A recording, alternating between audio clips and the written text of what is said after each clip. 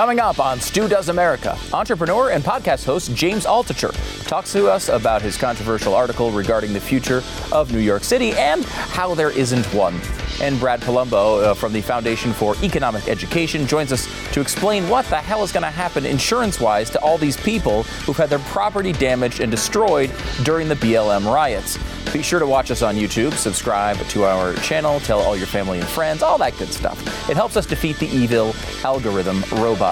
And keep listening to us on podcast. We'd love seeing your reviews and seeing your 5-star ratings, which, if you are unaware, is the appropriate number of stars for this particular program. And consider a subscription to Blaze TV. Just head to blazetv.com/Stu. Be sure to use the promo code Stu because that's how they know you like this stupid show, and you'll save $10. I am seriously getting tired of the misinformation and straight up falsehoods being spread all over by internet freaks and the mainstream media, honestly. Let's get to the facts and do COVID conspiracies. Stu Does America. Since the beginning of the coronavirus era, for some reason, the media has heaped praise on top of the big fat head of Andrew Cuomo. This is bizarre, considering he has had, of course, the worst results of any leader in the world when it comes to a COVID response. Also, it's a well-known fact that Andrew Cuomo is awful.com. We had a little bit of an indication yesterday as to why the media loves him so much when Cuomo ran his mouth about President Trump. Quote, "He better have an army if he thinks he's going to walk down the street in New York. New Yorkers don't want to have anything to do with him. He can't have enough bodyguards to walk through New York City. People don't want to have anything to do with him." No wonder the press loves Cuomo so much. He threatens the president publicly like they wish they could. Just be careful, President Trump, I will say. If Cuomo says he wants to bring you to a nursing home, run for your life. If you've been watching this show for a while, you know that Andrew Cuomo is intentionally undercounting the nursing home deaths in his state, period.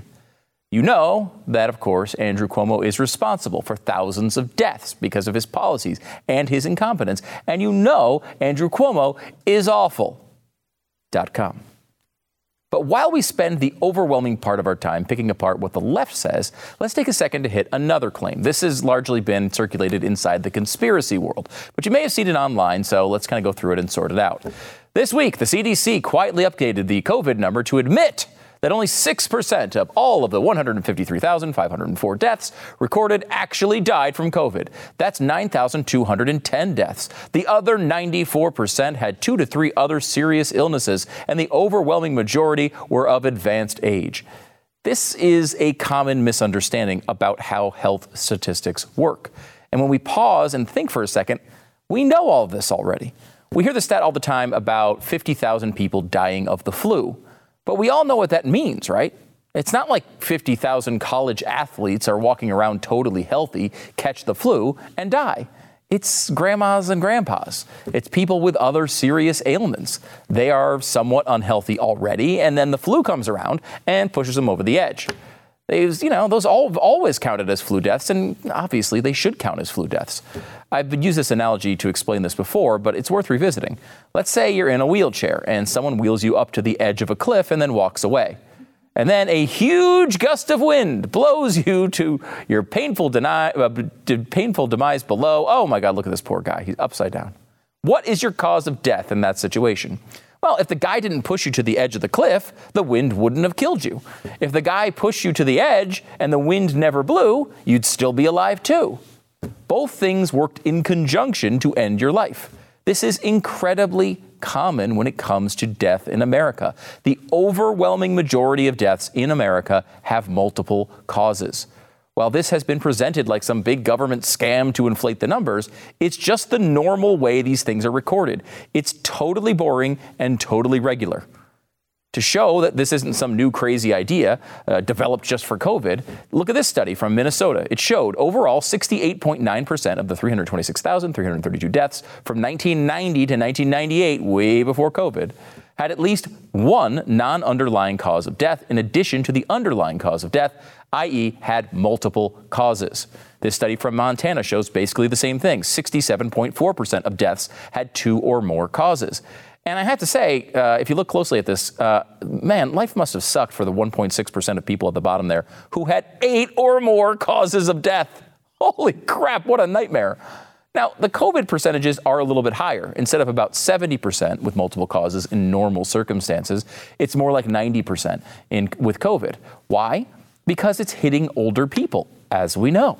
Deaths with a single cause are usually more like a young, healthy person who crashes their car or commits suicide. The thing is, when we hear pre-existing conditions or chronic illness, understandably, we think of someone with cancer in the middle of a deep chemotherapy treatment. But it's not just massively serious things like that. It's stuff like obesity and diabetes, things you can live with for decades if you don't get hit by COVID. So how big are these groups? Well, the number of Americans dealing with chronic illness in America, we are not a healthy country. I hate to break this to you. The number for chronic illness in America is you know this number is big because you walk around a mall or you walk around a beach and you just see everyone and they just don't look healthy, you know? Chronic illness in America estimated at 157 million. That's basically half the population. You also have 54 million Americans over the age of 65. Now, there's a lot of crossover in those two groups, but, you know, you can see why it's a bit tricky to try to isolate the most vulnerable. We're all vulnerable. To turn it around the other way, think about it this way. If we calculate deaths like this tweet suggests, it's impossible for an obese person to die of COVID, or someone with diabetes to die of COVID, or someone with hypertension to die of COVID. Because the death certificate would also list hypertension or obesity. It wouldn't be counted under this argument. In effect, only completely healthy people would be able to die of COVID, which makes no sense at all. It's the exact opposite of everything we know about the disease. It's totally normal and natural to look at this stuff with real skepticism, especially when you see people like Nancy Pelosi, you know, walking around maskless inside of a hair salon that's closed for everybody else. Combine that with the fact that every scary statistic about COVID is used to excuse, you know, a lockdown of the economy until the year 2932, or at least until November 4th. And I can understand why people want to grasp on every bit of hope that they see on the internet.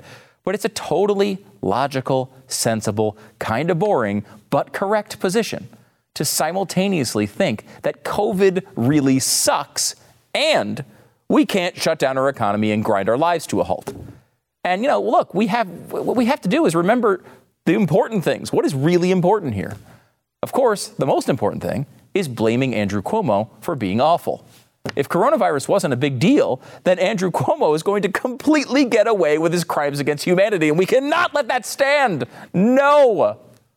Instead, we have to start a new conspiracy that Andrew Cuomo and Chris Cuomo invented the coronavirus in their garage while working on their Camaros. That I can get behind. And always remember, Andrew Cuomo is awful.com and Chris Cuomo is worse.com.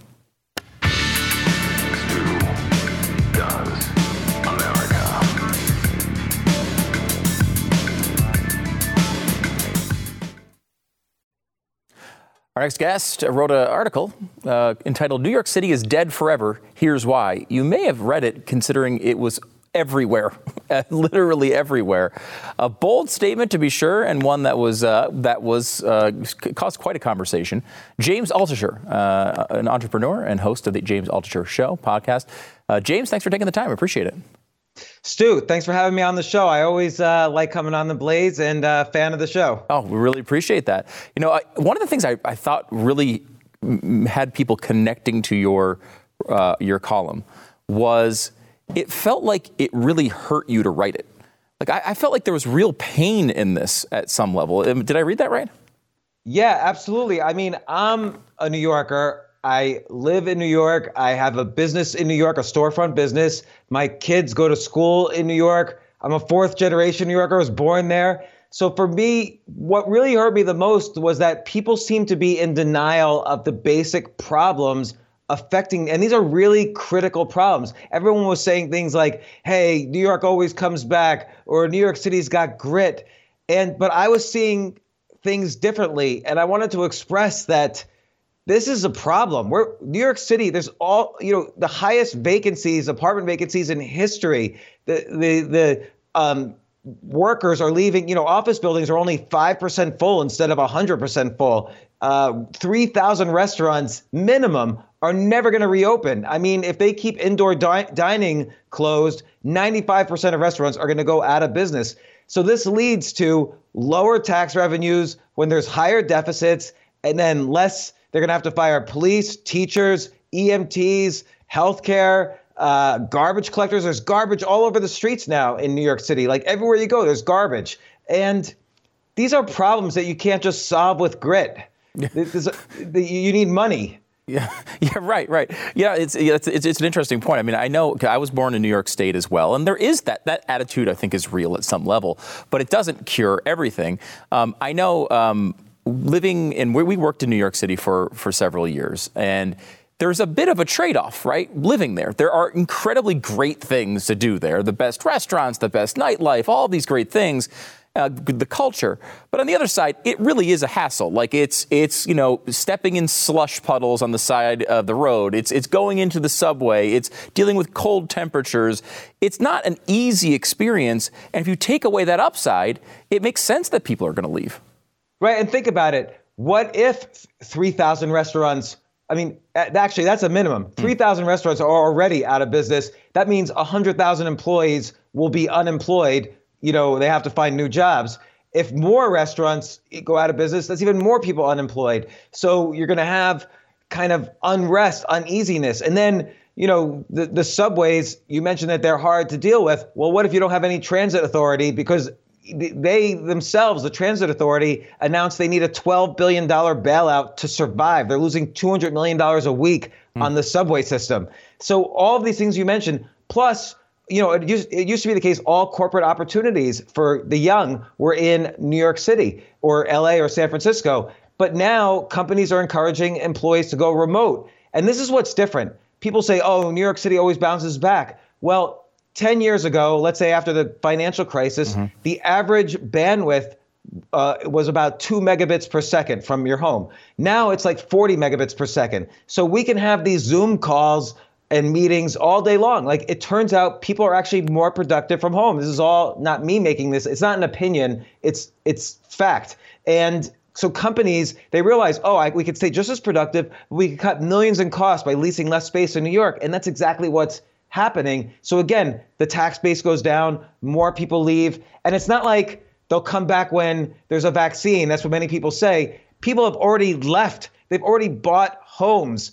Call any second-tier city, including you're right there in Dallas. I bet you real estate's going through the roof now. Certainly in Austin, Denver, Boulder, Nashville, Miami, Philadelphia. Real estate's going through the roof because of New Yorkers and LA people and San Francisco people moving out of the first-tier cities to the second-tier cities. You make a point in the column, which I think is really interesting, is you didn't actually leave at the beginning of this. I have a friend who lives in New York City. He was actually traveling when all the shutdowns hit, and he never went back. He actually went to a different location and stayed there throughout the entire shutdown and really still hasn't returned. But you actually stayed at the beginning, right? It wasn't until the crime sort of kicked in that before you actually left. Yeah, I was there March, April, May, June. Starting around late May, I wanted to check it out with my kids. I thought it was good for them to go to the protests and understand and learn the issues. But then, as you said, there started to be, for various reasons, crime started to increase. And again, this is not just my opinion. Like, shootings year over year are up something like 130%. Like all this is easily Googleable.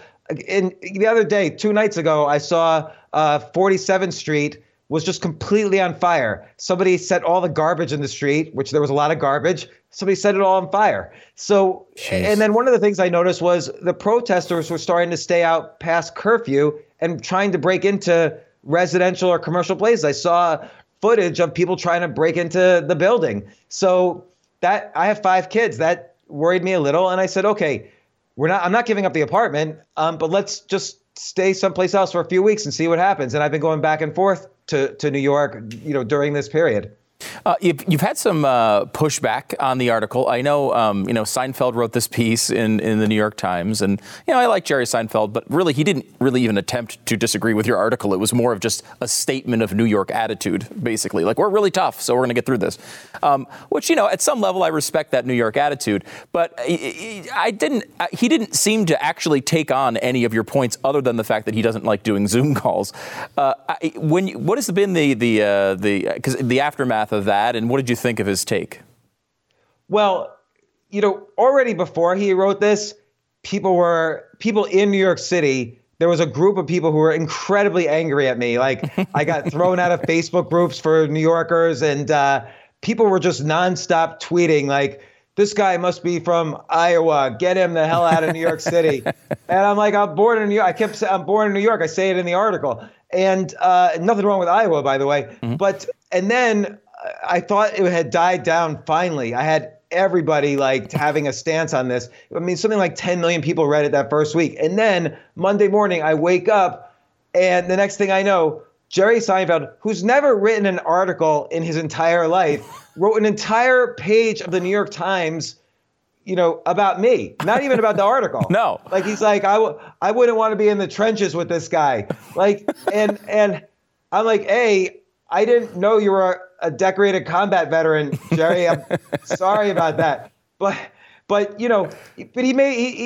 get it. Everyone says New York's got grit, but you have to understand at some point, somebody has to pay doctors who work in the New York City hospitals. Somebody has to pay the police and has to pay to fix the subways and has to pay people to collect the garbage. And then if you have thousands of restaurants out of business, that's hundreds of thousands of employees fired who won't know what to do, who will have trouble eating. And not only that, you'll have all these people being, there's a 20% unemployment rate in New York now, higher than just about ever, except for maybe the Depression.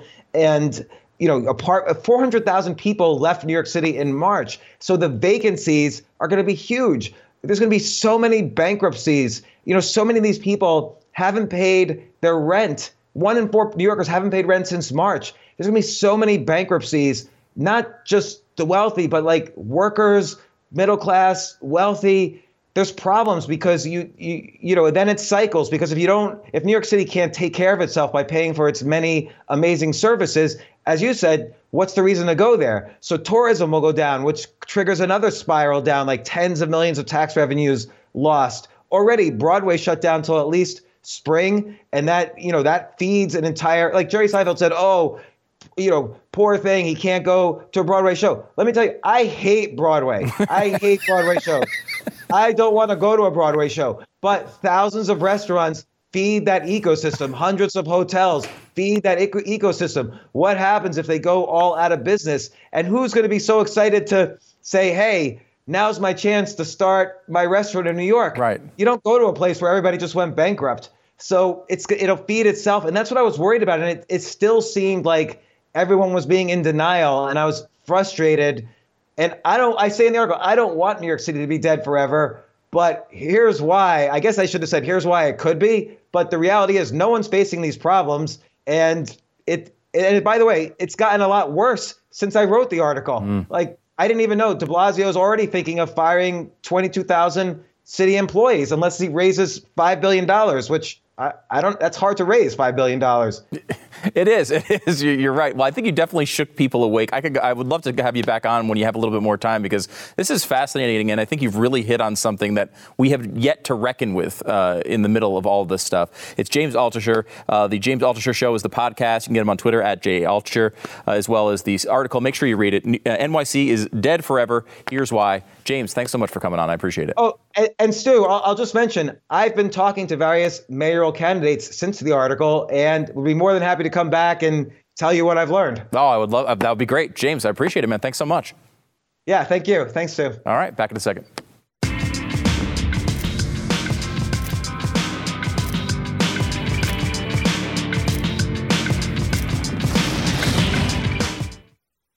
I take responsibility for trusting the word of a neighborhood salon that I've been to over the years many times. Oh. And that when they said, well, we're able to accommodate people one person at a time, and that we can set up that time. I trusted that. As it turns out, it was a setup. So I take responsibility for falling for a setup. And that's all I'm going to say on that. What's amazing is that the media will actually be okay with that. They'll be okay with, you know what? That's all I'm going to say about that. Well, shouldn't we follow up? Well, I don't know. She said that's all she wanted to say about it, so we should probably leave her alone. There's all sorts of holes in the story. She seemingly said she had never been there before at one point. Then she said she's been there over the years. But here's the question I have. When she says, I trusted them that they could accommodate one person at a time, well, all these places could accommodate people. You're telling them they can't. If the left is saying you can't open. So whether they tell you they could accommodate one person at a time or not has nothing to do with whether you're allowed to go in there. And of course, while you're in there, there's no reason that you couldn't have been wearing a mask, certainly as you walked in and throughout the entire process. When these luscious locks that you see right here, it's true, I get them cut. It's true. I would be breaking the rules maybe in California. However, I live in a state that has some sign of freedom still remaining in it. So I go get my hair cut. We're allowed to do that here. I don't know if that's like where you are, but that's what it's like here. We live in relatively normal status here in Texas. The exceptions being bars are not open and large events. Outside of that, we do have a mask mandate here in Texas. However, I have yet to hear one singular story of anyone actually being fined under it by the state. Now, that's a little suspicious to me. It almost seems as if they're not actually fighting people. It strikes me as a point in, in the world of social media where every single time someone walks into a store without a mask, I see it on YouTube or I see it on Twitter. It strikes me as if people were getting fined in this state, we'd hear a lot about it. We haven't heard word one. My guess is this is their way to sort of emphasize that they think it's important. And of course, local establishments have put in their own private mask mandates. So you got to wear the mask around, which kind of sucks. But when I go to get my hair cut, the person who cuts it has a little sign up that says she'd like you to wear a mask. So I throw a mask on. I understand that's a big deal to a lot of people. Like a lot of people, it really bothers them. And if that's you, this is my rule kind of on this. If it's you and it bothers you, don't wear it. If it doesn't bother you, it's an easy thing for me to do. It doesn't bother me. So I throw the thing on. I don't think it's a big deal. If I'm outside, I don't throw it on because it doesn't do anything outside. There's a new study that's out. There's been several studies that show that it has some improvement. We talked about this on radio. I won't go bore you with all the details on it.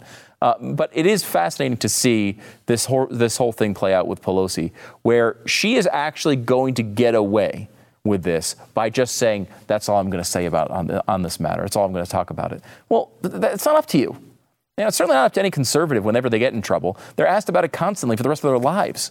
We're still asking people about things they did in 1985. But Nancy Pelosi, she just decided she wanted a haircut. And so what? She got caught. Don't ask her about it again. Shut up. Okay, you got it, Miss Nancy. We're so sorry. It's really unbelievable. Tucker Carlson had on the salon owner who seemingly, she knew this was going to happen. She did intentionally leak this video because she was pissed off she couldn't open up her salon. I understand it. I don't know that I would want to go back to, I can understand being a little skeptical if you're trying to, I don't know that, as a business owner that you want to do this, but she was fed up. She was honestly fed up with this. I will say this, Tucker Carlson, who's a big cable news star, obviously at this point, I don't always agree with him on every single policy, but he does this thing, and he does it really well, which is he asks things that are obviously dumb, and he says them with a really straight face and sets up the person to answer them. He does that like a master in this clip. Watch. Nancy Pelosi claims on camera that you orchestrated a, quote, setup to entrap her into getting her hair blown out without a mask. Did you? No. Absolutely not. This isn't even political. She's been coming in there. It's the fact that she actually came in and didn't have a mask on. And I just thought about, my staff and people not being able to work and make money and provide for their families. And if she's in there comfortably without a mask and feeling safe, then why are we shut down? Why am I not able to have clients come in? I love that question. Was there a conspiracy to entrap her to get her hair blown out without wearing a mask? It's no. That was not how it went. So, I mean, look, it's good to see that Nancy Pelosi gets caught doing something. She really is terrible. Actually, I would say Nancy Pelosi sucks. NancyPelosiSucksPen.com. You may be familiar with it. I'm just amazed that this has gone off the way that it has. It's really incredible. Let's see. What should we do here? Let me give you some good news here. Let me give you a little good news. And again, good news in the coronavirus era, you put a little asterisk next to it because is it good news? Well, we had the lowest number of new unemployment claims this week since the COVID-19 thing really kicked in, 881,000. Now, I will say it's 3 or 4 times the rate that we were getting before COVID. So it's still not good, but it's way down from the multiple millions we were getting. In fact, this is the first time, I believe, correct me if I'm wrong here, but this is the first time we've seen it under 1 million. So it is going in the right direction. This is a big situation when it comes to the not only the economy and how we're all dealing with our jobs and all the craziness that's going on there, but also the election. I've said this since the beginning. I think, I hesitate to say something like this, but I feel like the COVID thing is the thing that the election will essentially turn on. The reason why I say I'm hesitant to say it is because I don't want to tempt fate to give us another issue bigger than the coronavirus. I don't want another one. Please, no more. No more issues. I mean, now we have cities on fire. God only knows what else is going to happen. But it's been my opinion generally throughout this thing that if the economy can rage back and get going, and which it's done some of that, we maybe picked up half the jobs that were lost so far.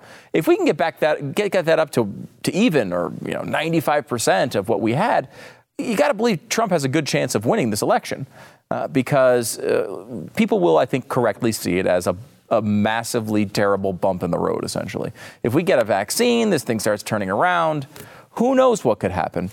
Now, the vaccine's not going to really be able to kick in until after the election, most likely.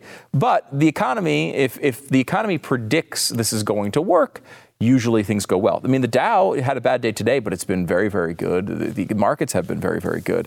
And I think that's part of the reason why odds makers in Vegas, and you're seeing a lot of this in betting markets as well, see Trump as basically either even or a slight favorite in the betting markets. Now, that's different than what you're seeing in the polls right now. We went through that yesterday. So I gave you a little kind of maybe if you're a Trump fan, a little bit of the bad news yesterday, a little bit of the better news today. Trump definitely has a chance to win this election. I have been saying it since the beginning. Despite the way the polls look, you have to step back from that just a little bit. And you need to look at this and say, okay, well, there's still big events that are coming. You've got 3 debates coming. You've got, Biden is going to fall on his face 20, 30 more times. You've got that coming up. You've got the potential of the economy and the coronavirus. But let me give you one quick thing to look for here as we go forward. Right now, we are on the last gasps, the last fumes of the giant infusion of government money that came in with the CARES Act. And remember phase 1, phase 2, phase 2.5. Phase 3, I think we're on phase 4 or 5 now, where they were going to dump money into the economy and prop it up. And like normally, obviously, I am completely against that. I think in the coronavirus era, considering we told people you're not allowed to go to work anymore, it makes sense that there would be some sort of government safety net there. That safety net is running out. It's already run out for you if you're on unemployment. You probably know this already. The bonus is already gone that they were giving you for unemployment. You probably also realize that if you're a company, this is starting to evaporate. American Airlines and all these big airlines are announcing tens of thousands of furloughs. It's because all this money's running out. Now, this could be easily solved. Certainly, it's a blip on the radar as far as our spending goes to be able to lengthen these different problems what's the word I'm thinking of? Programs. Oh, that was weird. To lengthen these programs, it's not a big deal, right? The thing is, you need the left to come along. You need Democrats to say yes to it. It can't be something that Donald Trump can do by himself. It can't be something that Republicans can do by themselves. So if you're a Democrat and you're sitting here saying we can either go along, help out the American people who we've told can't go to work, and give them the money that was basically promised at the beginning of this, or you can do nothing. You can act as if the Republicans are asking for crazy things, not vote to approve these programs, and see if the economy tanks for just a couple of months until you get control. And then you win the election, and then you can go on from there. I started the segment with Nancy Pelosi. Do you think Nancy Pelosi is above that? So give me a moment to let that one settle in, marinate for a second. Ask yourself that question. Do you think Nancy Pelosi's above destroying the economy for a couple of months to gain more power? Does that sound like that's out of character for her? Remember, this basically comes down to Nancy Pelosi. If Nancy Pelosi says, okay, we're going to go ahead and get this money to these companies and these people, she can do it. But she can also sit back, watch the economy really hurt, watch people really hurt because of decisions made by government, and, let Trump have to win an election where the economy is down from where it is now. That's a real possibility if they don't pass something. And I just don't see Nancy Pelosi as a person who puts the country above her own power. Do you? I mean, watch her walk through that hair salon, and you tell me that this is a person who's going to vote for more money to go to the American people when she thinks it might help her in an election. I think she's going to block this. And if she does that, the airlines are going to shed jobs like you can't imagine. These companies are going to go out of business. Tens of thousands of businesses will go out of business. People who have unemployment will not have enough money, not only to pay their rent and to pay, their grocery bills, but also any disposable income is going to be gone. So what happens to these companies? They can create they kind of have an easy, ready-to-made economic disaster right in front of them if they don't approve this money. And I just don't see Nancy Pelosi, unless she gets some sort of incredible giveaway as part of this package, I don't see her doing anything about it. So then you're at that point where, do you give her some crazy thing she's asking for, or do you wait and take your chances? Maybe you can convince the American people, hey, Pelosi, stop this. But you're not going to get any help from the media doing that. This is going to be a tough one. This is a narrow walkway. If you want Donald Trump to win, you have a narrow walkway to victory here. It's not going to be easy. As bad as Joe Biden is, this is not an easy task. We're back in a second.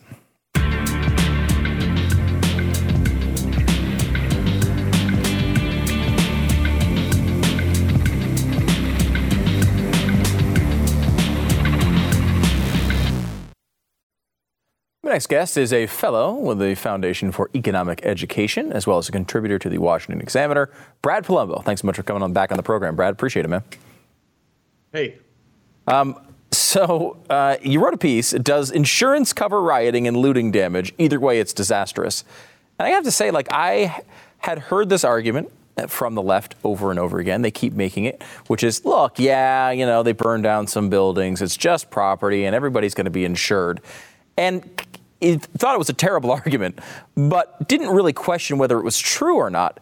When you look into it, insurance probably isn't going to cover this, is it? Well, it's almost beside the question whether insurance will cover this, because, Stu, I know that you probably have health insurance, but you're not okay with me punching you in the face just because you have your premiums paid up.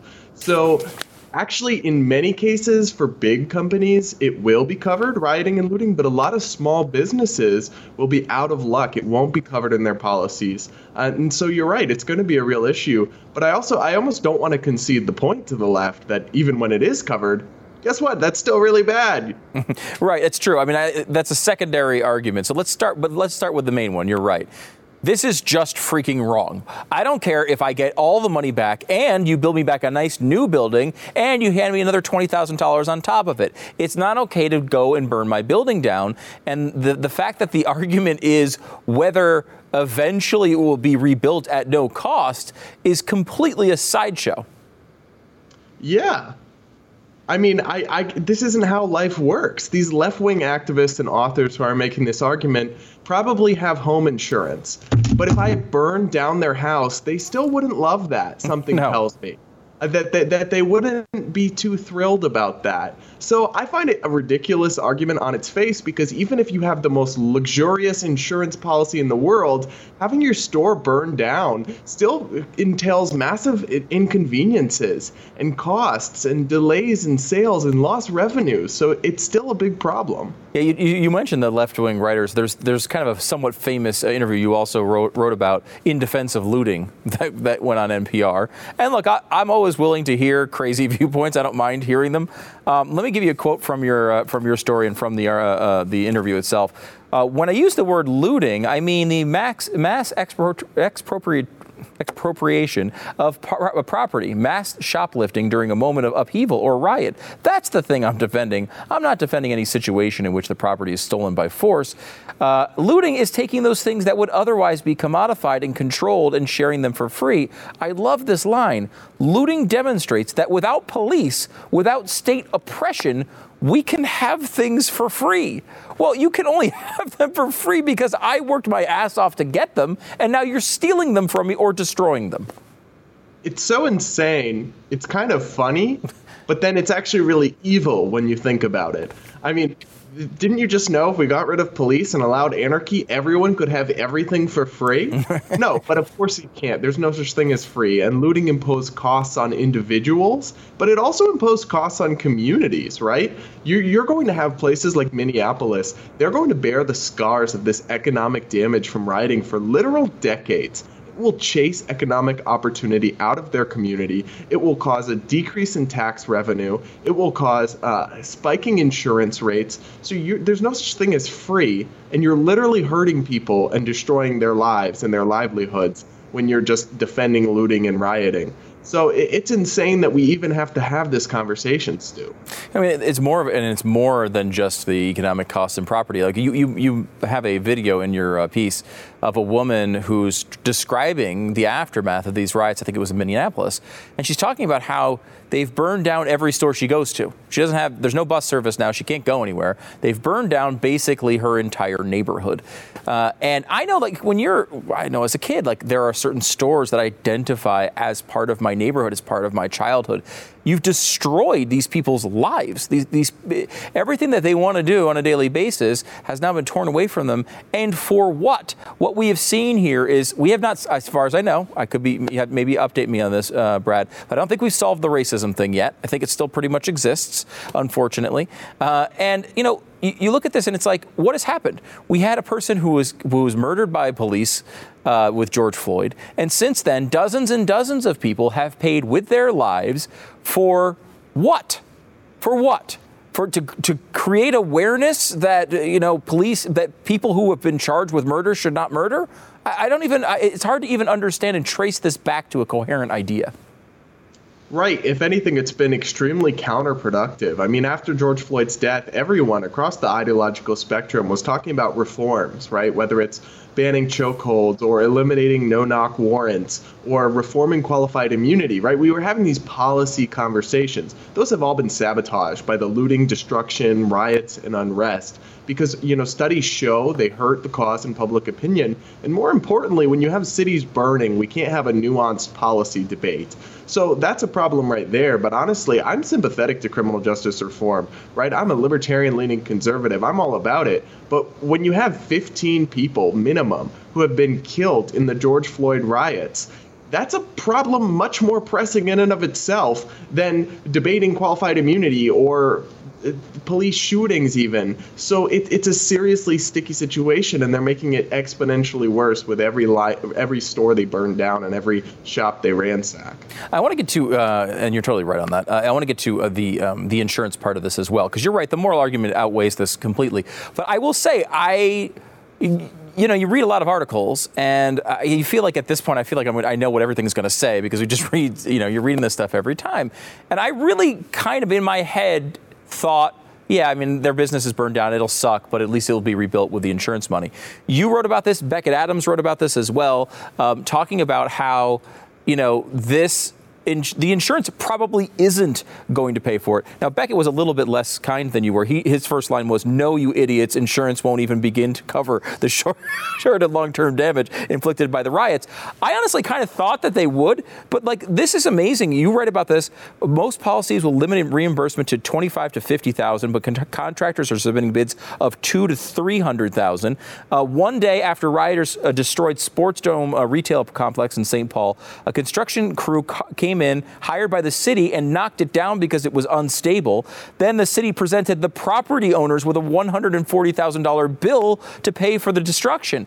This is going to absolutely destroy these people's lives. There is no rebuilding. This isn't just a timeout from their livelihood. This is destruction of that livelihood. Right. Well, here's two simple statistics that really, for me, just end this argument plain and simple. 70% of businesses are underinsured, so they could find themselves in situations like you just described. But 40% of small businesses have no insurance at all, right? Because it's so expensive and they're running on such thin margins, and some landlords don't require it. And it's not as if rioters and black-clad Antifa people were inquiring as to what their insurance policies were before they were starting fires and smashing windows. So you have many business owners who've come out, many minority business owners and immigrants as well, who've come out and talked about how insurance can't help them. Their dreams are destroyed, and ironically enough, it's all coming in the name of social justice. I generally, I think, Brad, I think you're the same way, find the moral arguments here more compelling. But of course, politics is part of this as well. It seems like the left, in their internal polling, Biden campaign has certainly seen that a bunch of buildings being burned down and riots in the street is not helping them in the polls. You've seen Biden and Harris both be active now, trying to come out and say, we swear we don't want any of this, even though we've been approving it for weeks and weeks and weeks. How do you see this playing out? Is this something that actually helps Trump in the election? Or do you think that that's being overblown? I think it does help Trump in the election because on one side, you have very wishy-washy. I mean, Biden finally came out and made strong statements against rioting and looting the other day, but he didn't mention Antifa or Black Lives Matter by name. Kamala Harris literally fundraised the bail money for rioters. So you do have this dichotomy of Trump as a running on law and order, and cities are in chaos under Democrat mayors. That pushes people. I mean, the woke online left has a stance on this issue that's just so detached from reality. I mean, even moderate Democrats or just everyday people on the street who aren't super political think looting and rioting is insane and wrong. So if the Democrats and the left more broadly allow this to become a red versus blue issue, they're going to lose big on that one. Brad Polumbo is fellow with the Foundation of Economic Education and contributor to the Washington Examiner. Brad, what's the best place for people to find you? Twitter, Brad_Polumbo, Polumbo. Thanks, Stu. Thanks, Brad. Appreciate it, man. Thanks. Back in a second.